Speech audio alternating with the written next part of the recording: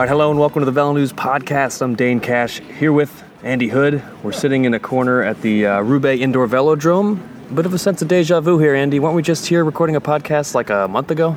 It seems like about a month ago. We were here for the Spring Classics. Man, time flies in cycling. We've had this thing called the Giro d'Italia in between, but here we are in the meat of the Tour de France. Yeah, the race that everybody's actually heard of.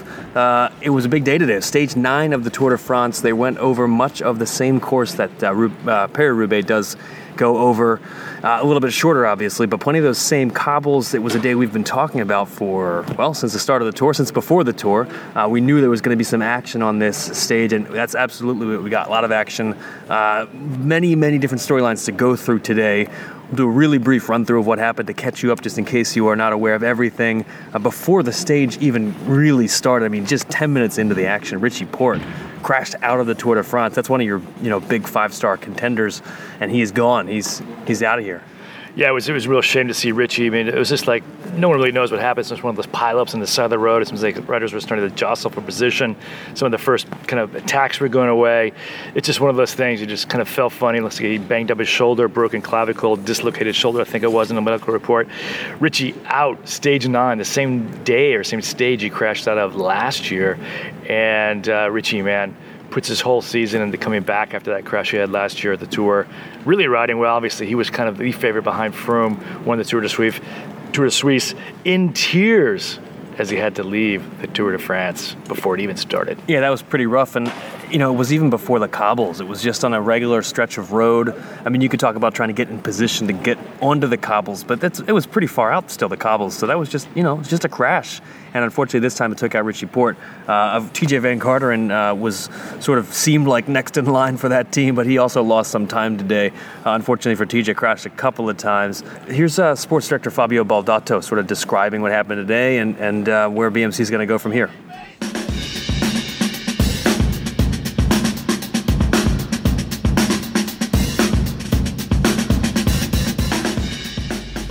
This we need to ask to the doctor. I only know the moment and he went to the ambulance and it looks like was broken the collarbone or even the shoulder went out and in. It was really painful. The doctor was there in the ambulance. They was thinking that the shoulder, the collarbone was broken. It was not bad. They didn't crash with the head. They went down hard with the shoulder again. We wait almost more than 5 minutes, but the doctor, they decide to take him on the ambulance to the hospital. Then we left. We have 2 guys behind waiting, Mick Richard and Simon Gerrans. They wasn't able to come back. At that point, we said, let's go for the stage with Greg. Let's go to try to win today's stage with an eyes on TJ. TJ was not really our plan B for GC. TJ was just to keep ahead for sure, but at the end the decision was to try to go for the stage. Richie has no luck in this race. What does this mean for the team going forward? Really disappointing, frustrating for the whole job, for the hard work we did until now. Was even no time to fight in today because after 7 kilometers you have a crash, of course, because I was really nervous. The bunch was just a passage on a village, nothing special, and you crash really hard after 7K with all the team around. You cannot say we was not there. I was almost in front. This time, again, we try to look for the end of the Tour. To have some stage if it's possible, enjoy, have fun, because of course GC, Podio is gone.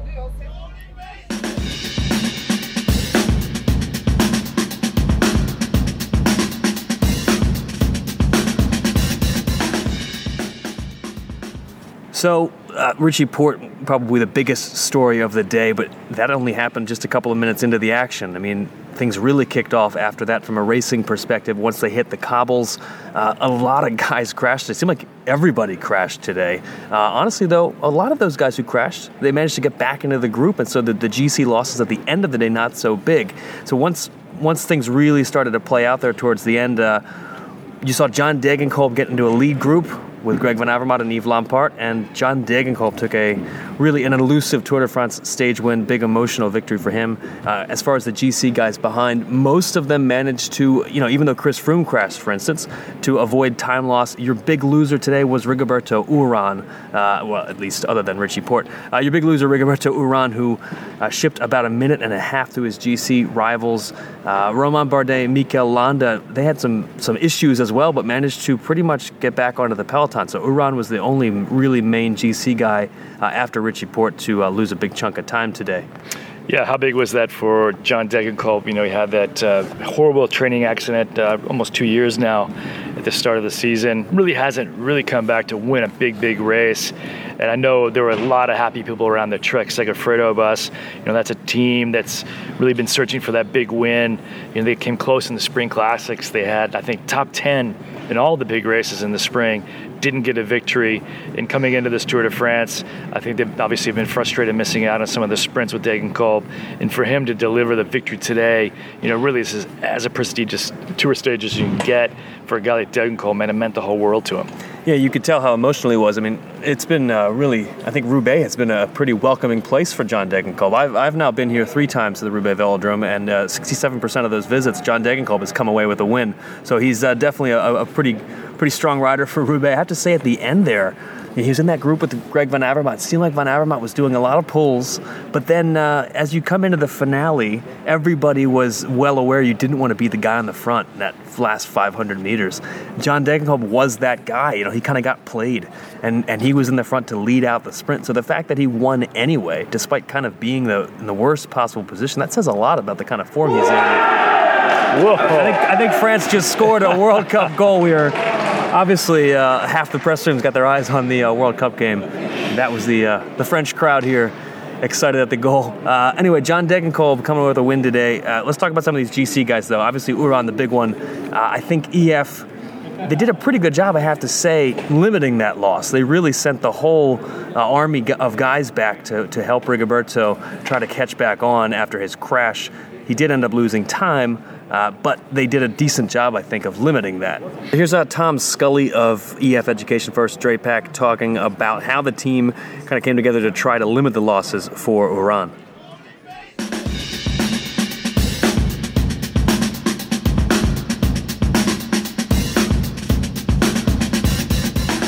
It seemed like for all the crashes today, it didn't seem like necessarily all that many of them were on the actual cobble. It seemed like a lot of crashes on the asphalt. I kind of think, did it seem like just nerves the first week of the tour, or maybe more nervous today than usual? I mean, yeah, it's just part of bike racing, isn't it? Everyone's racing, fighting to get in position for the cobbles because they know where that's the danger moment.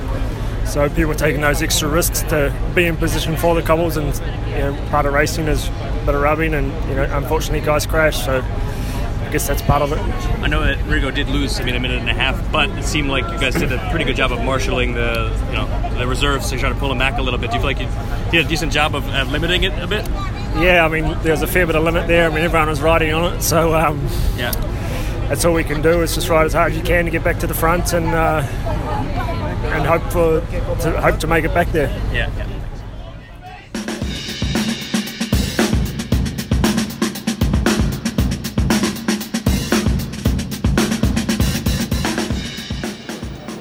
Yeah, you saw the whole team come back and pull for him. You saw Sepp Van Avermaet, Sepp Van Mark, all these Van guys, Sepp Van Mark and Davis Finney, Taylor Finney, man, too much dust on the road today.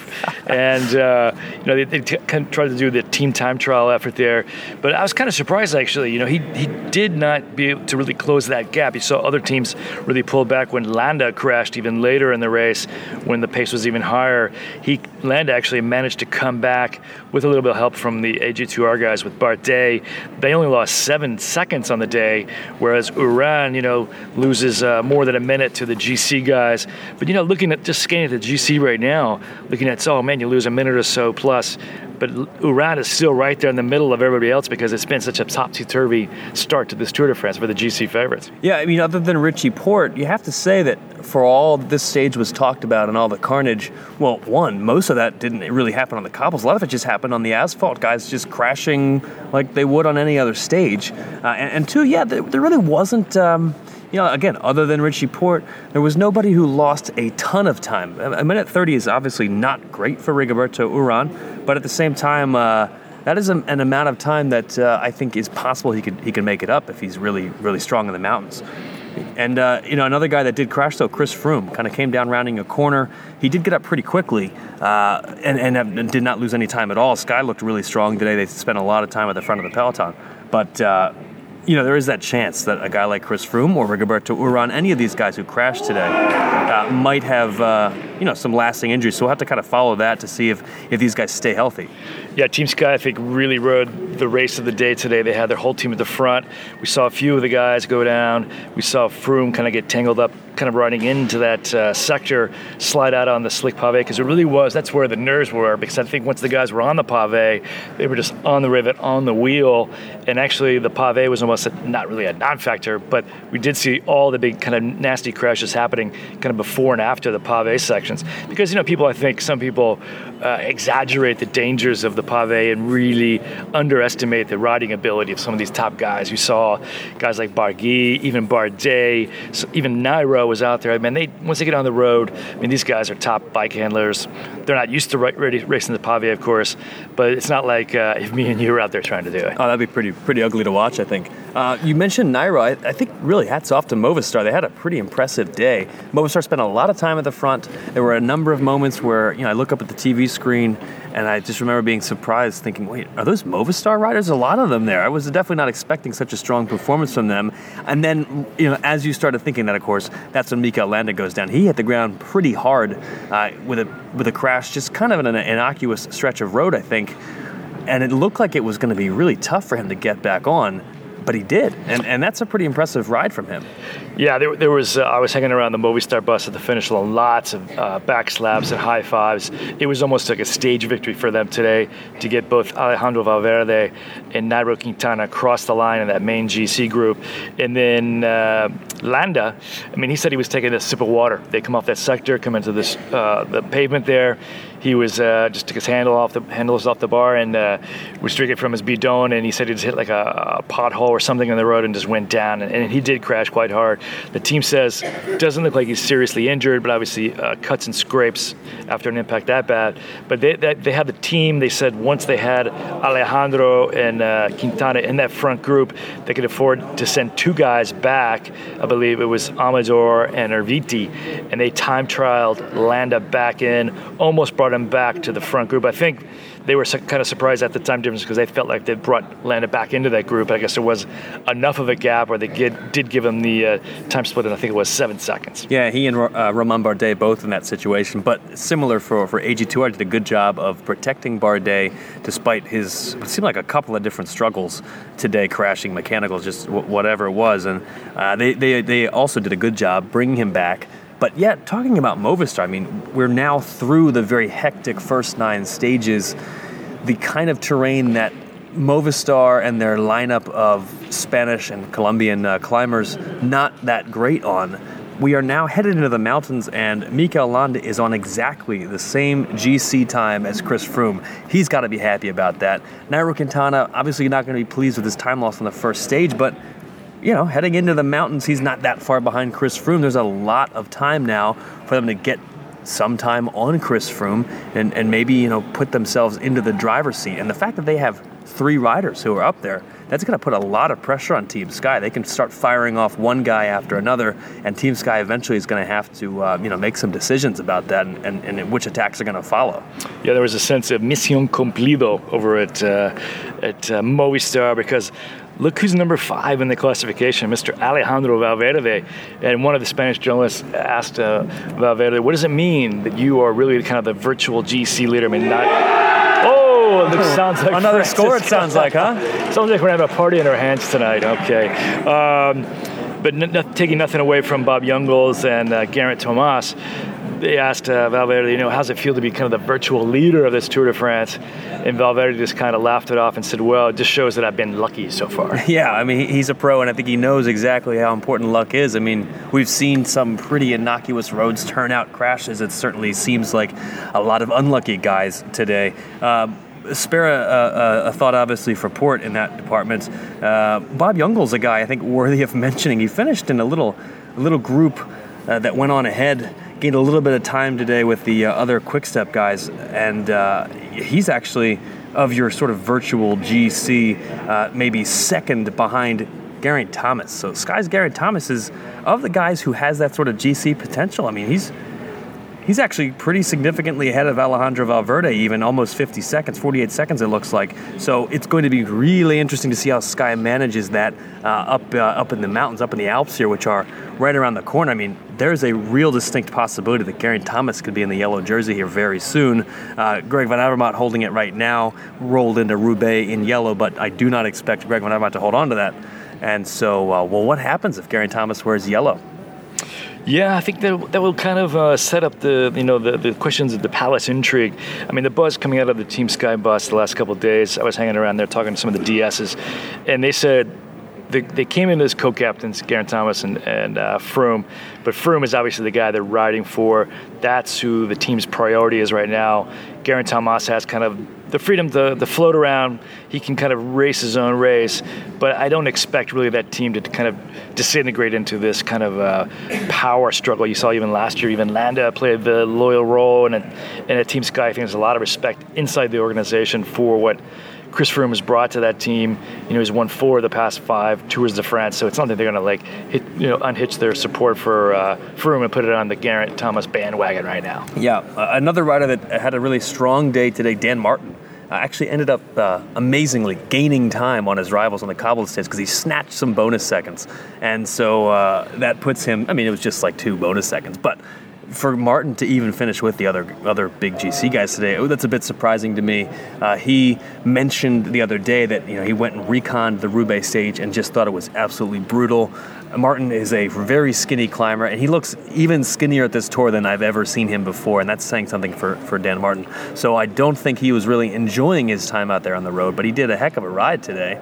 And now he and the other pure climbers are kind of, they're in the clear. They're headed into their favored terrain. So as of the end of Stage 9, a lot of those climbers are actually doing pretty well. And of course, after tomorrow's rest day, Monday's rest day, it's into the mountains we go. Stage 10, Stage 11, and Stage 12, all mountain stages in the Alps. Yeah, I think the Alps are going to be decisive this year. I think that riders are going to be tired now coming into the Alps, Stage 10, 11, 12. Those would be key stages because the way the race is unfolding now, you can't wait until the Pyrenees, I don't think, because I think this first 9 days is taking a lot out of these guys, and I think you can just kind of see the writing on the wall, that I think Team Sky is going to try to smash it in the mountains, kind of get, maybe put Geraint Thomas into yellow, but really try to ride Froome back up to the top of the leaderboard.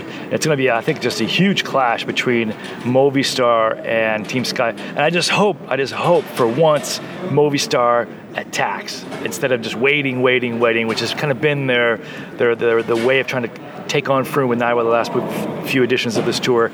Try to grind down Froome, grind him down, and then attack on the last stage in the mountains. That hasn't worked.